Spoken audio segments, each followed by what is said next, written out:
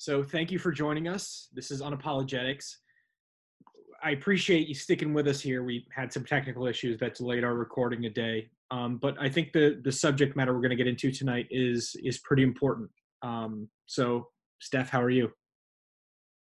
I'm doing pretty well. This is actually my second thing I'm recording tonight. I just wanted to tell you guys I just did a Glad Trad Q&A podcast with my friend Father David Nix, which will be out in a couple of weeks. So yeah, if my brain is a little more useless than usual, I spent it all on his podcast, but I'll try my best.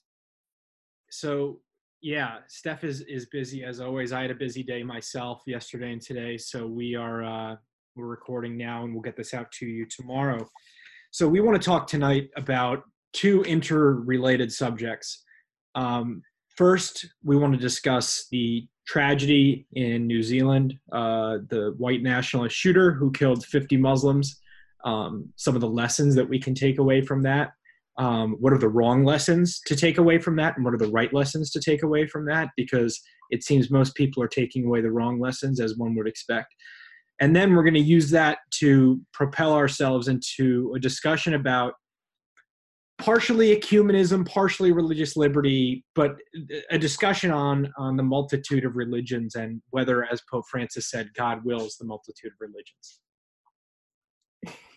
All right, sounds good. So Christchurch, do you want to start talking about this one or catch people up, or do you want me? Yeah, I can. I mean, go for it. Yeah, there was a nationalist shooter, won't repeat his name, because, a lot of these people do it for the fame, whatever. I mean, I don't believe in being censorious in these things, but he wrote this sort of manifesto, for lack of a better word, called The Great Replacement, and I read most of it. And there's a lot I want to get into in there, but the basic overview is this white nationalist guy went in and shot up a mosque of innocent, ostensibly innocent people, and killed 50 Muslims who were praying at the mosque. Including children. What's that? I'm sorry? Including children. Including children, yeah. Heinous act, depraved act, and he's currently in custody and is awaiting trial for this awful and terrible deed. So, Steph, what are your initial thoughts on it? Well, I guess my initial thoughts are that this is a topic that was just going to be, as soon as I saw this, it's just the predictability of how the narrative is going to go with things like this is just, it's disappointing. And I really hate that, I'm so often, we are placed in this position when things like this happen because, of course, the natural response to this is disgust, right? I think both of us would share that sentiment, right, about this happening. But there's also this sense of this feeling, I have it anyways, of this kind of resignation that this will be the norm. And it's going to happen more and more. And I don't really see a way out of it unless we start really looking at the reality of the way things are instead of just the all this narrative talk. I listened to a Ben Shapiro podcast on this topic this morning, because I wanted to kind of catch myself up a little before the show. And I find I like his podcast for just kind of what's the thing that happened in the last 24 hours and kind of just lay out the basic facts of it, because he is very good with doing that. But I was just tired of just the way that he talked about this completely basic thing, just not really getting to the core of anything of that's actually happening. Just this insistence that, the kind of normal criticisms, which I admit are valid criticisms, right? Of saying that, well, this idea that President Trump caused this because he used the term invaders is ridiculous, things like that, right? But then he goes on with this whole, oh, well, we're not even saying that people that criticize Islam, we're talking about people that criticize radical Islam. And it's like, no, Ben Shapiro, no. Like the underlying, civilizational tension that is being forced on everyone is a real thing. And if we can't talk about it honestly, this will happen on both sides. And I don't understand why people can't, because even saying this, right, people are going to hear this and think, oh, so Stephanie's saying that this justifies people shooting at mosques. No, it doesn't. I have never called for anything like that, nor would I call for anything like that. On the other hand, we also need to acknowledge the fact that, do we really not see a problem that there are mosques in a city called Christchurch? Do we really not see how this two diametrically opposed civilizations are not going to be able to live together in peace forever? And we know that because it's never happened. It doesn't happen. And I am so I'm just so tired of the unwillingness of anybody, left or right, to just say, what are the real facts in regards to these people? What really pushes this extremism that people actually commit these acts?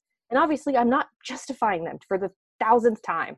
I'm just sick of this unwillingness to have a real conversation. Everybody's kind of hiding behind this curtain of, oh, well, I can't say publicly that this. It's like, we have to. Yeah, I mean, I push back and say I think it's possible to live together, even with people who have radically and diametrically opposed, civilizations, beliefs, whatever.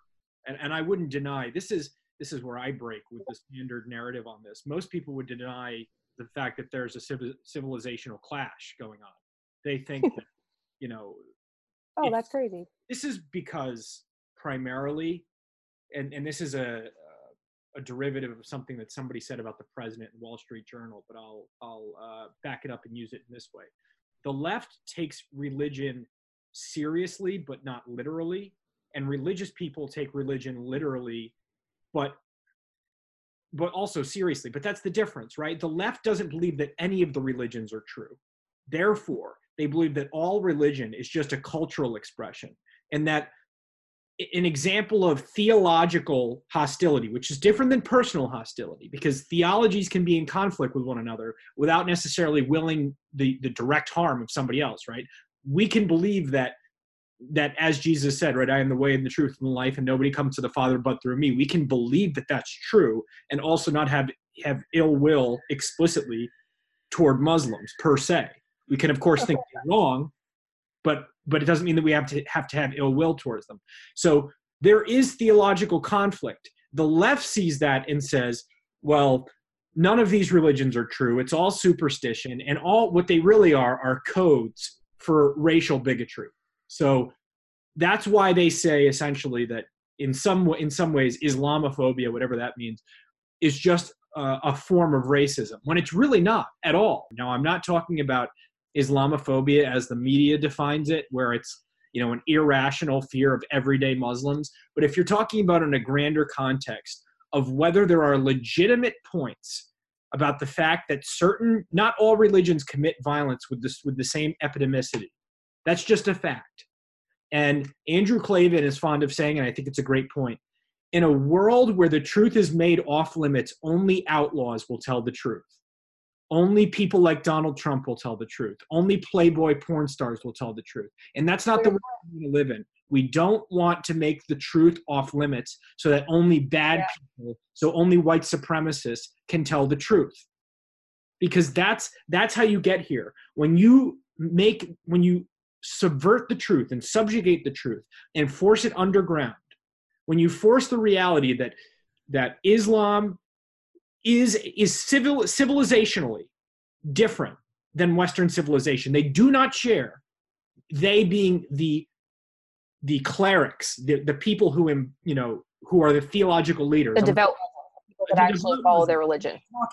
I would include the laity as well. I'm not talking about westernized Muslims who really don't believe their religion or don't practice it devoutly, or only practice it in some oblique way and don't interpret the scriptures literally or whatever. I'm talking about the Orthodox, traditional Muslims. There are conflicts between what they believe and the traditional values of Western civilization. That's a fact. It's not to say that those folks can't live together. You might believe that they can't, but I'm not even going to go there.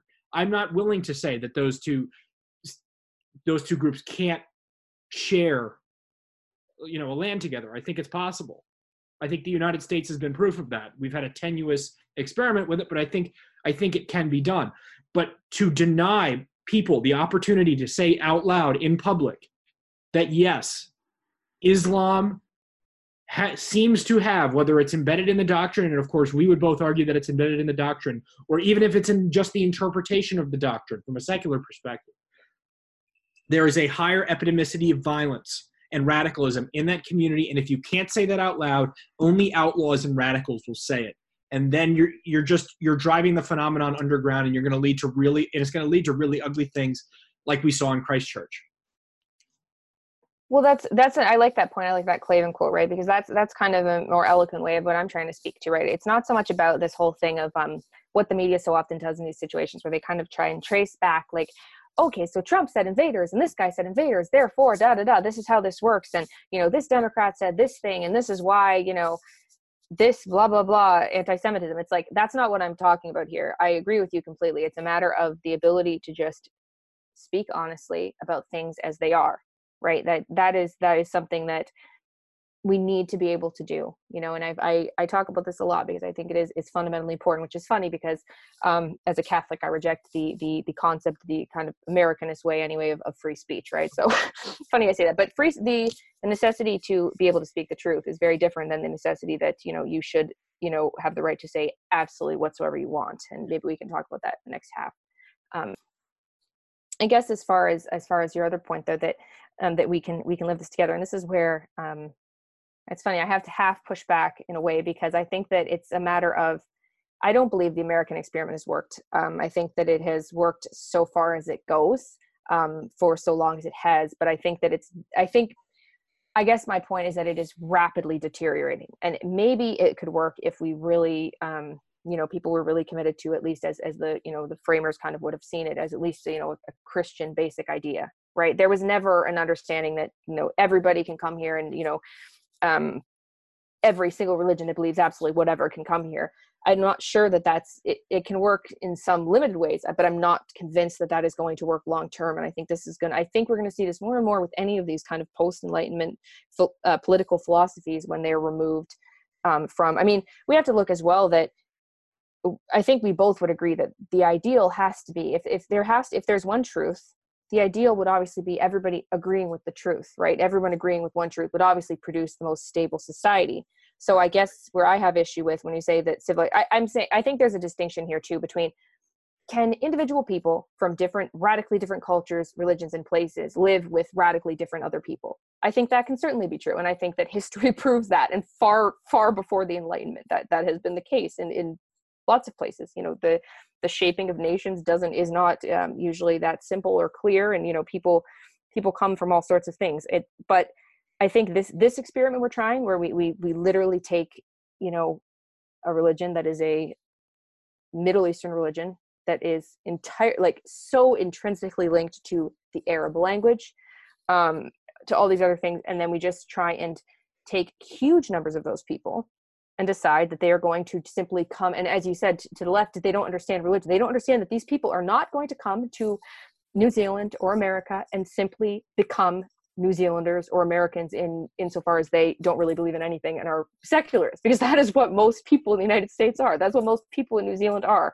And I think that, to me, it's also a question of what is the gain of this? What really has been gained by mass Muslim immigration anywhere? I literally cannot think of anything good on a group level. Nothing. I can think of individuals who've done good things, sure, but that's not the same thing, and that's not something I'm arguing against. I mean, in some sense,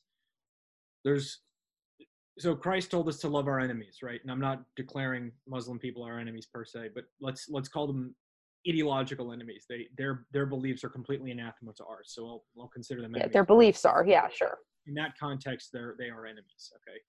And we're instructed to love our enemies. And what does that mean? That means in the Christian context, love doesn't just mean a warm feeling, doesn't just mean what the world means by love, but it means opening people and giving them the opportunity to hear the truth and to understand the truth and to live fully in the truth, because that is love. Love is presenting people with the truth, because the truth sets you free and the truth allows you to live your best life in the proper sense of that word, best, not the best as the world would see it, but live your best life, yes. A life that's going to save your soul, and it's going to give you meaning while you're here on earth. Okay, that's what the best life is. I do think that culture matters. Culture always matters, and anytime you introduce cultural instability into a country, it has costs. Particularly when the dominant social group, which in the United States is secular leftism. That is the dominant mode of cultural interaction. When the dominant mode of cultural interaction makes no claim to the incoming group that they need to assimilate, because the left rejects, in this country, the left rejects assimilation. There's been a very clear and clever rephrasing that the left has done. They've turned the melting pot, which was once the ideal of the United States, into the salad bowl. That's been their great project of the last 50 years. That's gone unnoticed and uncharted as far as I'm concerned. They've changed it from the melting pot, which implies all groups come together in pursuit of the national ideal. And you and I probably disagree with what most people have viewed the national ideal as. Sure. We'd like to channel that national idea to be the one true Roman Catholic Church. But for the time being, that's a more stable arrangement than the salad bowl, which is nobody assimilates with one another. We belabor and begrudge the majority group because they're viewed as oppressors. And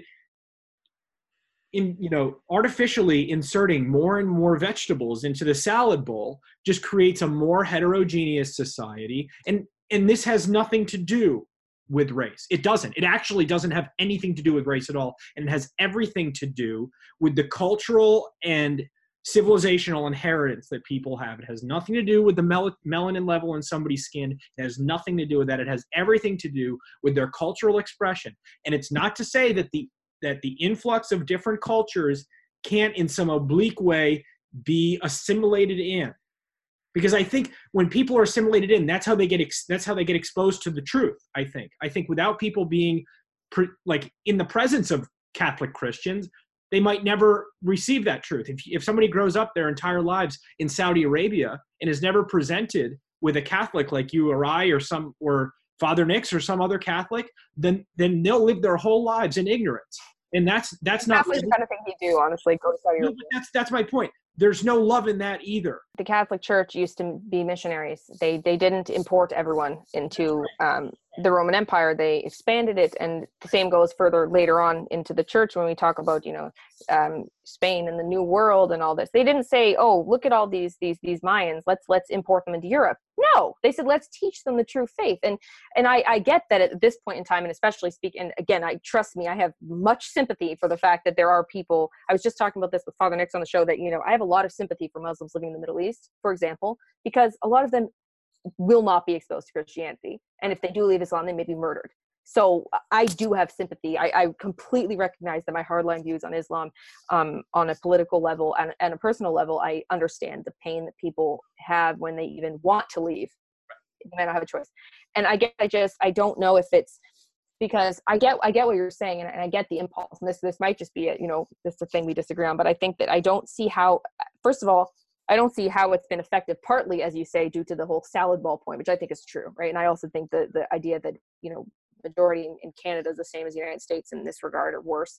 When these people are not even Christians in any sense, right? Where people are being exposed to anything. They're not being exposed to an ideal whatsoever. They're not even being exposed to an Americanist ideal in a poorly constructed fashion. They are being exposed to come here, do whatever you want, and preferably bring your culture with you because it'd be more woke and more progressive. And I like what Douglas Murray said about this in his book, The Strange Death of Europe, which I highly recommend. It's actually a really interesting book.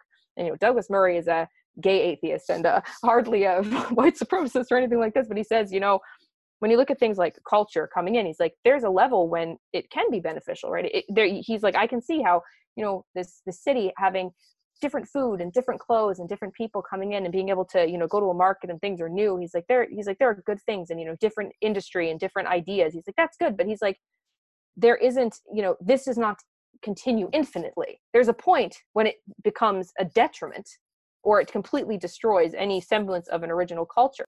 So I read this guy's manifesto and I haven't read it yet. So I was listening to the, some of the commentary around it, which some of it was rather good. And so going through the first thing I think that it's important to understand, and this is the point I bring up when people immediately go to, you're concerned about mass immigration. This guy was concerned about mass immigration. Ipso facto, you're in favor of killing 50 Muslims in a mosque.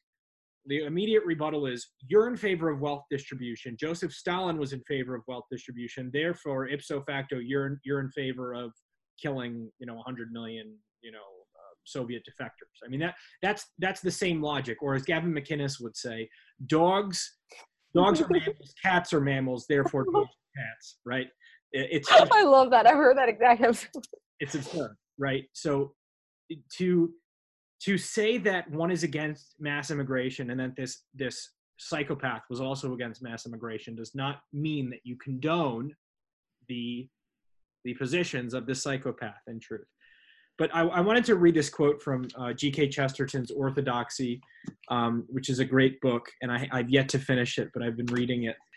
And he goes over this one, I don't know whether it's an actual scene that occurred or whether it's sort of allegory that he uses to make a broader point.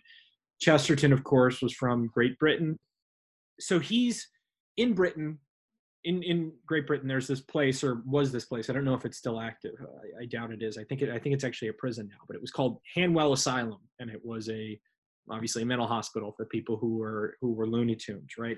And he goes on, and this is really interesting. He devotes an entire chapter to defining insanity, which if you think about it as an epistemological question, it's actually very interesting because we know people who are insane when we see it, but it's hard to put a fine point on what exactly makes them insane. I mean, there's a basic incoherence sometimes that attends to people, but this is what Chesterton says. This chapter is purely practical and is concerned with what actually is the chief mark and element of insanity.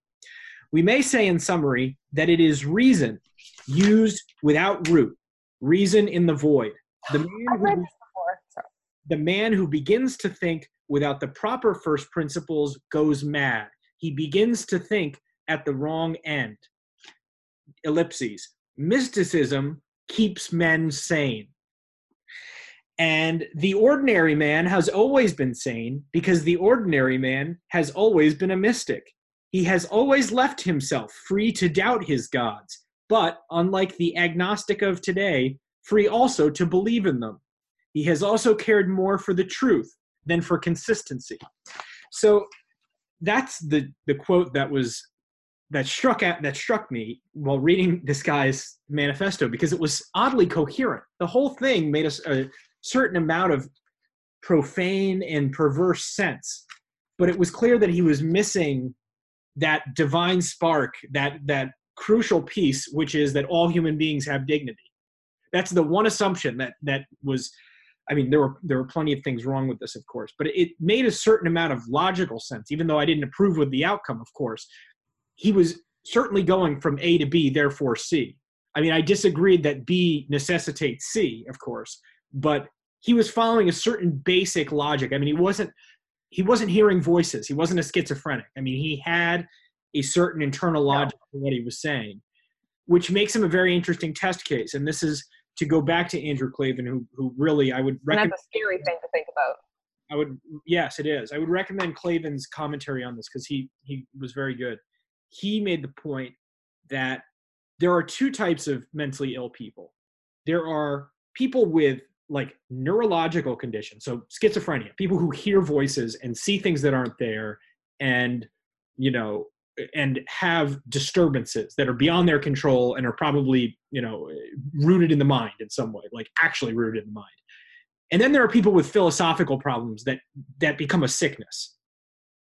In some ways, all mental problems that aren't directly like hallucinogenic in some way, at root are philosophical problems. People taking bad philosophies to their logical end and logical extreme. So, I mean, that's what this is. So in the beginning, he talks about low birth rates among whites. Now, I think low birth rates are a problem everywhere. I mean, it's certainly not. Yeah, contraception is always bad. Yeah, I mean, contraception is always bad. We're Catholics. That's what we believe. And then he goes into don't go to Africa and give them condoms either. Thank you very much. Then he goes into mass immigration and cheap labor.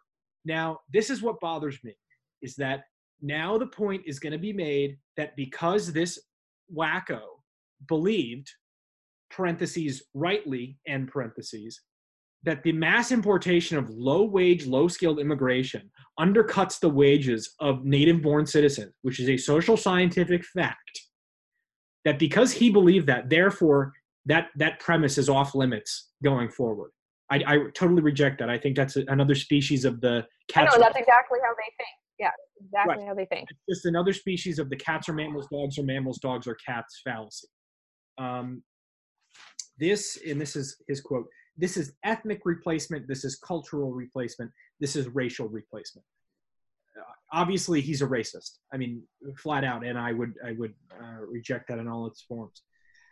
So he says his purposes here, and this is where it gets interesting to me, to incite further violence. So this was a step towards a further end for him. This was not necessarily an end in itself. He said he wanted to create an atmosphere of fear and change in which drastic, powerful, revolutionary action can occur. If you notice with a lot of these people, and it's on the communist left too, there's a certain accelerationist bent where they want to hasten the eschaton, right? They want to bring about the destruction of civilization as we know it, so they can pick up the pieces when all the chairs are scattered about the room, and they can create their Marxist utopia, or on the right, their racist utopia, or whatever, right? But there's a certain accelerationist tendency where people want to hasten the end of things as we know it so they can rebuild it in their image. And he even says, I mean, this was the most shocking quote, or one of the most shocking quotes, I suppose, that he had. He said, quote, "A vote for a radical candidate that opposes your values and incites agitation and anxiety," end quote. And he goes on to say, essentially, is better than a milquetoast politician who doesn't do anything at all. He would rather have somebody who actively opposes his values but agitates the public enough that essentially they burn the whole place down, rather than the person that represents his values but does it in a milquetoast way. So this is like just the one point that I read on this too, before you, because I want to hear the rest of this, because I've only got to hear that part, because I did hear, that was the part that I took really immediate note of, was the whole, that acceleration is kind of, way that he spoke in that manifesto, right? I think it's interesting, and I really, that's really telling what he says about who he would vote for. And yet I think that this is another example of one of those things where I'm like, this is what people are going to do. And I wish people could see that there is a way to, because I don't take that view. I don't particularly want things to blow up, but I see that sentiment all the time, though usually not, obviously not among the people that I would ever speak to in this manner. But, there is this tendency of things are just going so far, right? With so many things, I mean, I look at things like abortion, right? To put an example that probably all of us can agree with.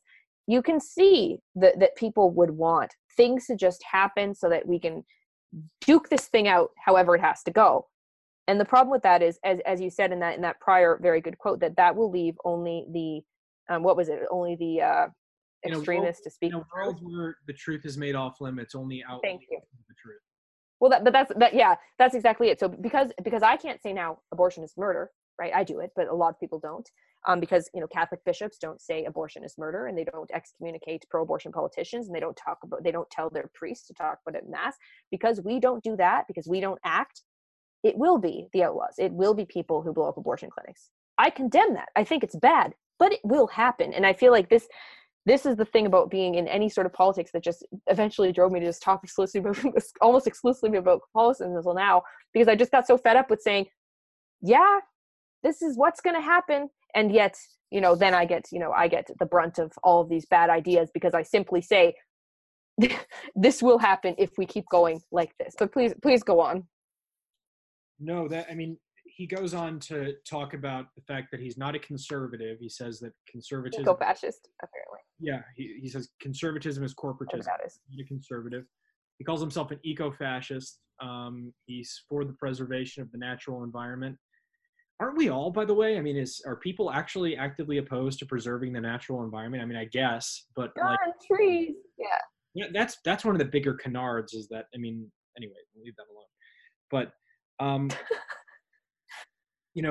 he goes on and he talks about if he's for Donald Trump or not, and he says, as a symbol of white identity, yes, but as an actual politician, no. And this is another point that Clavin had, which was so funny.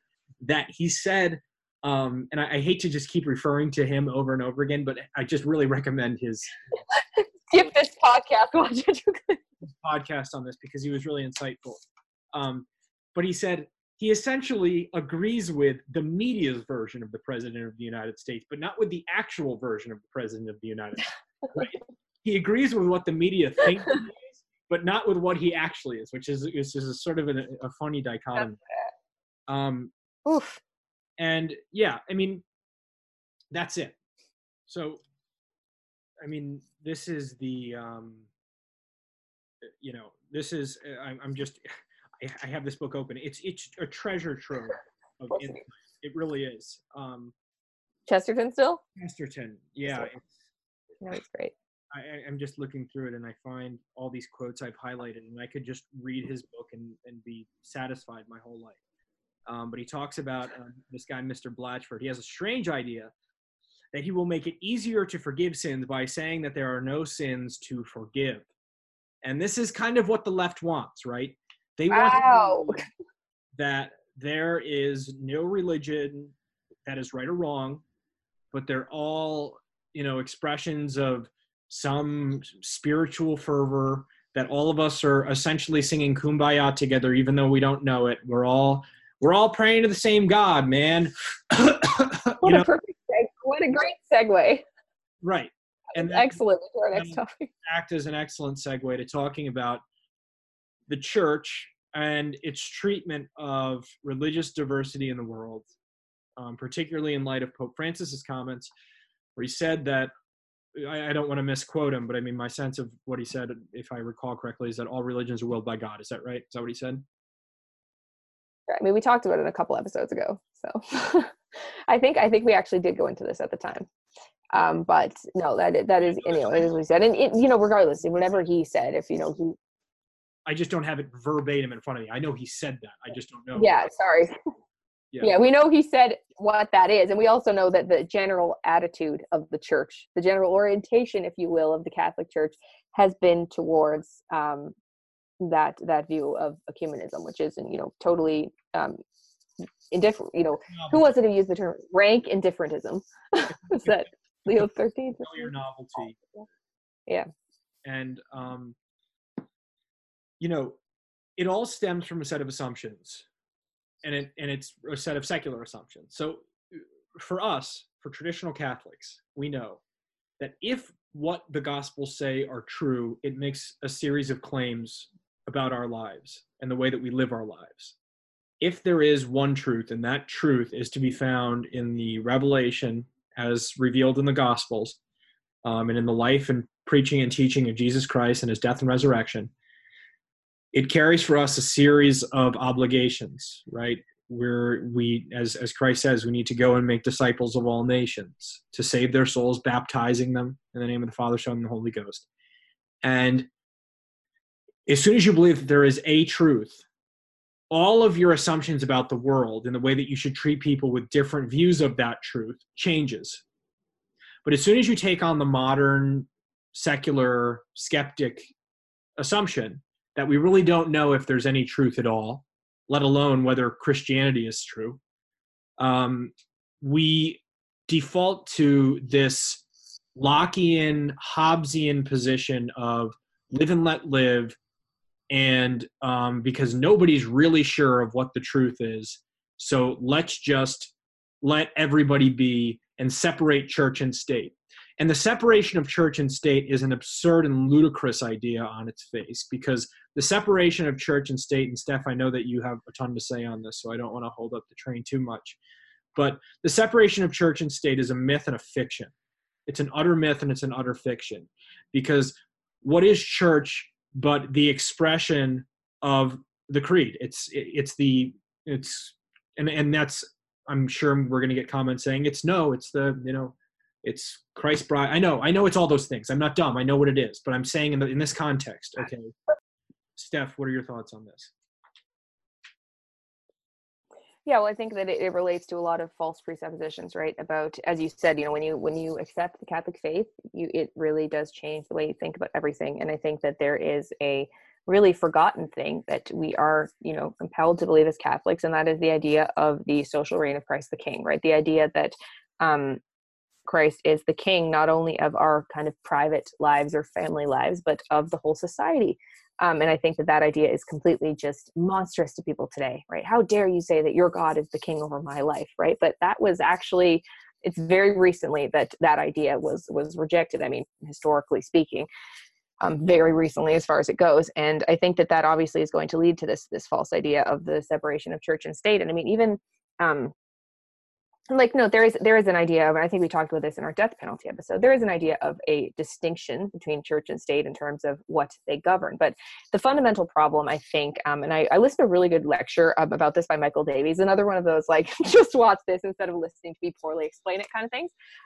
But he talked about the idea of the where authority comes from. And that was a really good kind of foundational point that I had kind of missed, right? So the idea we have in, today in most Western countries is that the authority is derived from the consent of the governed, right? So that if you're in the United States and, if you're someone, the president, his authority comes from the people. So first, to be clear, I'm not saying that necessarily that it would be against the church to elect someone, right, and have that person be elected and therefore have the power. But his authority, in and of itself, comes from God, and you can see that in Scripture, and we can certainly see that in government going back a very long time. I mean, this is something that was acknowledged even of the Roman government, right? Let alone the post-Christian government, and especially the government. Christ in the Praetorium before Pilate says, you would not have any power not granted unto you. Exactly. So.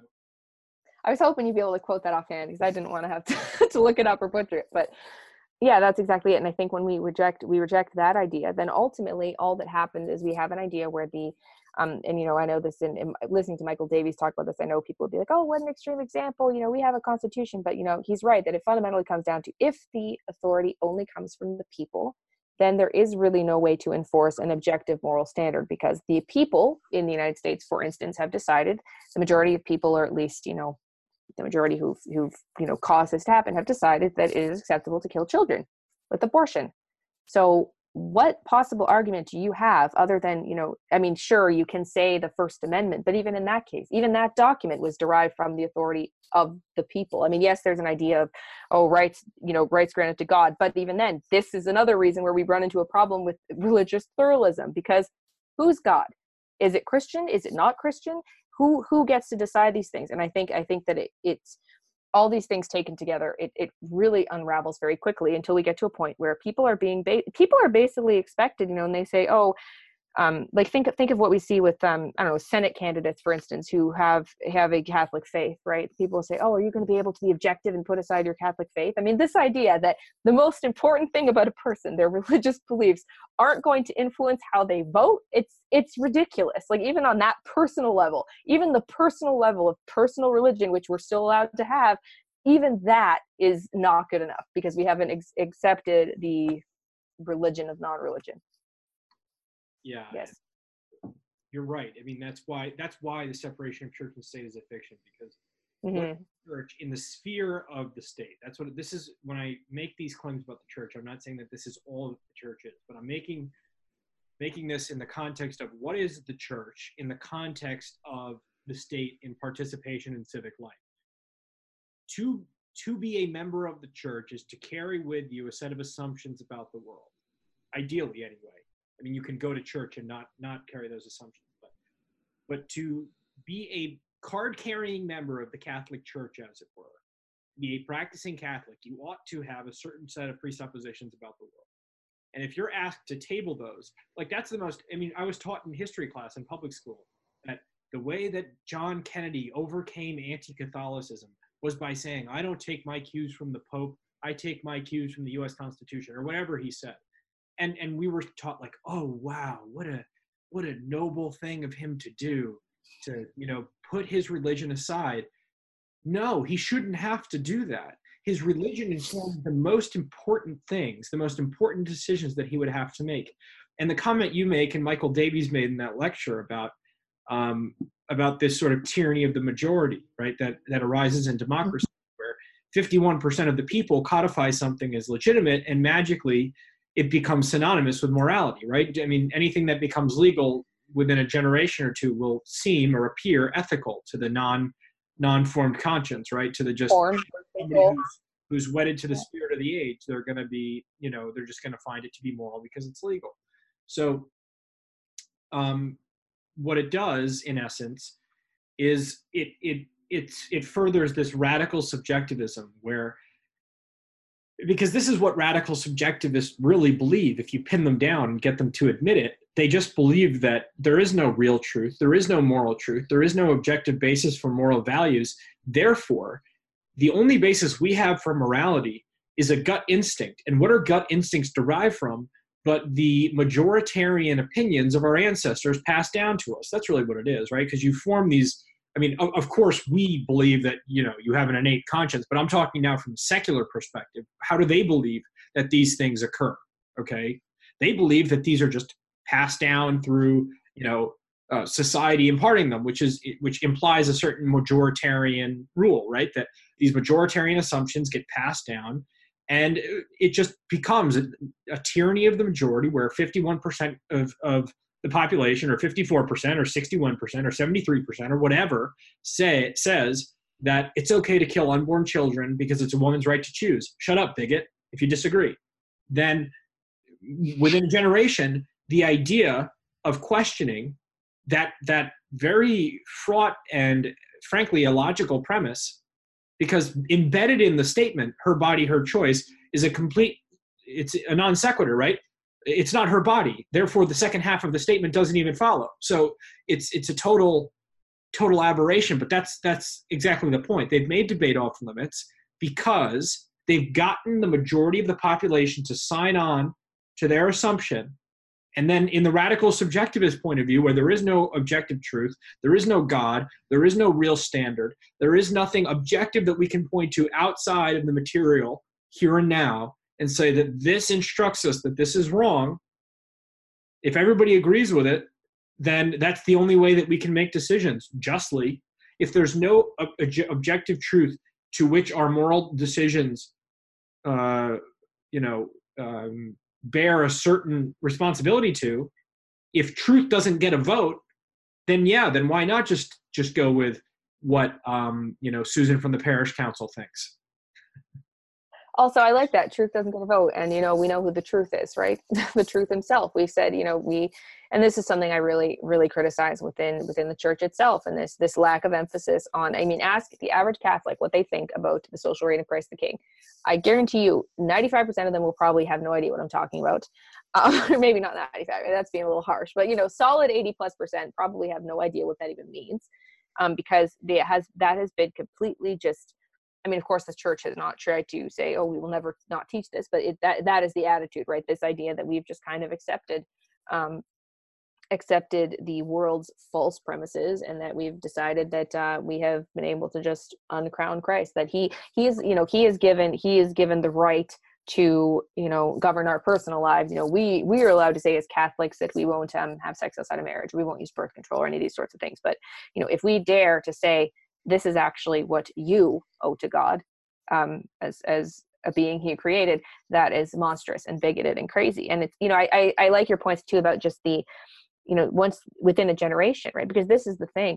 I've said this many times to people, like the idea that these people think that they're special and they've cracked the code of, rightful human society because they're so progressive, as though they're just smarter than people who have, kept many similar moral ideals for hundreds, if not thousands of years. These people they've got it all out. But on the other hand, people like you and me are not special either, because we are just saying things that would have been universally understood to anybody 100 years ago. You don't kill babies. This is not a difficult concept. This is not a radical thing. And the problem is as you said, though, it's they've accepted these false premises and they push them through so strongly that to say those things today takes a certain level of courage. To just say things that our grandparents would have been universally horrified by, to just agree with them. And it's, I don't know. And I don't know where that courage is going to come from, but I think it's going to have to start with the church actually saying that, no, Christ actually is the King of heaven and earth. And, that was with you on the podcast the other night. That's where I said it. I'm sorry. I couldn't remember. It's so true that the church doesn't speak in that clear language anymore. It really doesn't. We are a church of euphemisms now. We talk about things in the abstract. We talk about love and justice and compassion and the thirst for this and that, the awakening of, and the God of surprises, and all of these various banalities that really don't mean anything. I mean, of course, justice means something, but it's not quite what they think it means, I think, in many cases, right? Quick plug, catch us on live stream on the Return to Tradition channel. Yes. We really talk about the way the modern church views things like justice and thirst at the LA education thing. I want to thank Anthony for having us on, because that really, we'll link it in the description to this video. Yeah, I want to make sure people see that, because I was a little shocked even reading these things. But anyways, continue. I'm sorry. I had fun. But yeah, I mean, as soon as the church abandons its requirement, as far as I'm concerned, to speak plainly the fact that Jesus Christ is the King of the universe, and Jesus Christ owes our undying loyalty and undying submission, from both an individual perspective and a national perspective and a supernatural national perspective, like a global perspective, we're going to be pussyfooting around where we need to be. And we're going to be getting into these Lockean compromises where I'm okay, you're okay, we'll leave each other alone, but we're not going to assert the truth. I mean, it's the exact type of spirit that infected the Protestant invasion into the recreation of the new mass. How there were Protestant advisors at the Second Vatican Council. The invasion of Protestants, right, into reshaping a liturgy. And it's all based on these assumptions that we want more ecumenism. And what does ecumenism mean exactly? Well, in the Church of Dialogue, ecumenism means you go up, you talk about how awesome it is that you share, 4 or 5 beliefs in common vaguely, and you engage in dialogue, and then you can just wipe your hands and go away, knowing that they don't believe the fullness of the truth, and that if they willfully reject that truth, their soul will be lost for all eternity. But at least you engaged in dialogue. It's a really strange thing, but it's a post-conciliar phenomenon within the church that even the highest ranking prelates seem prone to. I mean, I'm prone to it, I guess. I mean, we're all prone to it. It's not me saying that I'm not or anything like that, but it's just that the spirit has infected our church where we're unwilling to state plainly that we believe different things from other religions. I mean, it's just a really basic. Yeah, and it's also interesting too that you say that we're all subject to this, and I think that's true. And I also think that it becomes harder for individuals to just say, I believe this, when the church has abandoned those who actually believe the true faith. When the human element of the mainstream hierarchy, in the conciliar period have basically, in a lot of ways, treated as the enemy people who just believe what the church has always taught, right? And I think, and a quick note too on the ecumenism thing, I'm not saying that there is never an occasion when you can come together legitimately with people of other religions to, I'm very happy when I see, Protestants voting against abortion. That's awesome. But that isn't, that's just, coming together on things that we legitimately agree on. That is not to say that, as you said, okay, we have nothing else to talk about. And I also find it interesting too that this idea that we can talk about people without actually saying our religion believes something different than other people's religions, because you cannot, as I said in the beginning of the show, there is no such thing as conversation without truth in what you're saying. If I'm trying to have an ecumenical conversation with somebody and I can't actually understand what they believe, it becomes an utterly fruitless exercise. And I think that unfortunately the Catholic Church has decided to take that position where we constantly are dialoguing and nothing actually comes of it, no action comes of it, because they are so scared to just say, hey, we believe this, and this is kind of urgent that you come to understand.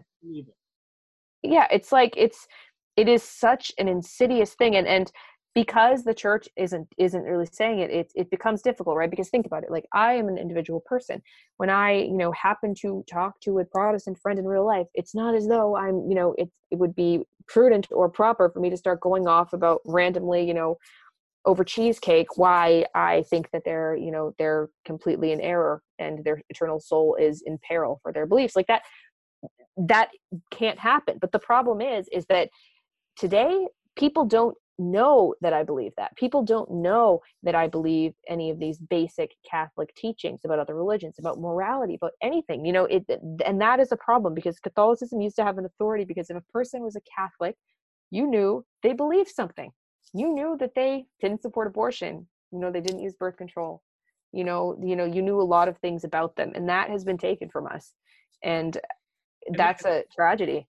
The fiction that for people who believe church history began at the end of the Second Vatican Council, they think that it's always been this way, that the church has been hesitant to express its beliefs. And obviously people who are informed about the faith don't believe this, but I'm saying people in passing, modern, sure, they'll think like, oh, well, if things have been like this recently, this must have been the way that it's always been, or at least in more enlightened times. But I mean, it wasn't that long ago that the church was speaking clearly about these things, and that we weren't more Catholic than the Pope. I'm not saying that we are, but there wasn't that sense that, oh, we're like, contravening, established authority on this. Mainstream church, yeah.